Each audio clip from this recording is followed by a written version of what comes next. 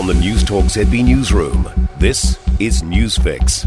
In this update, wreaths were laid in Wellington this morning to mark Armistice Day. The 11th of November is an opportunity to reflect and honour those who died as we remember the end of World War I.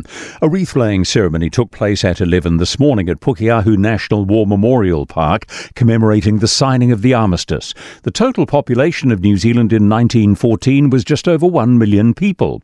More than 120,000 New Zealanders enlisted and around 100,000 served overseas, including more than 2,200 Māori and around 460 Pacific Islanders.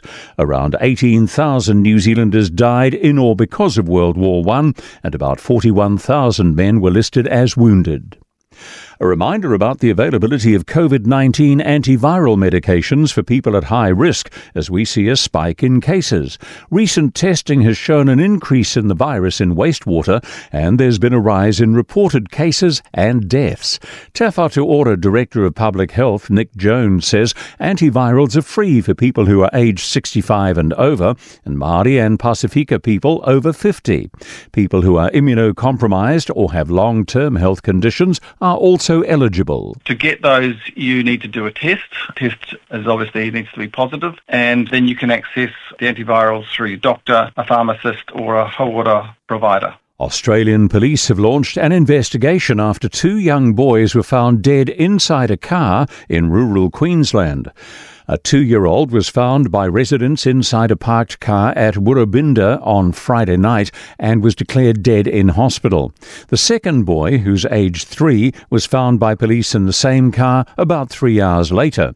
Police spokesperson Darren Shadlow says there were people at the address and they hadn't been travelling at the time. The vehicle was in the rear yard of the residence, so it appears that it's a tragic accident where the children have somehow gotten into the vehicle and have been there for some time. That's news. In sport, Jamaica has shown just how tricky it is to pick a winner from this weekend's Fast 5 Netball World Series in Christchurch.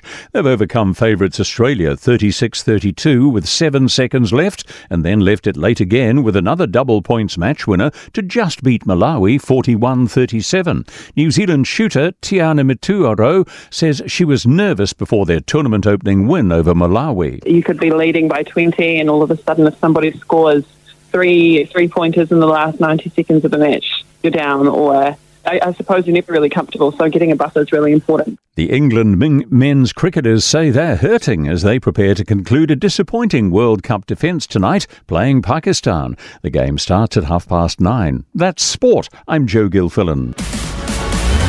For more news, listen to Newstalk ZB live on iHeartRadio.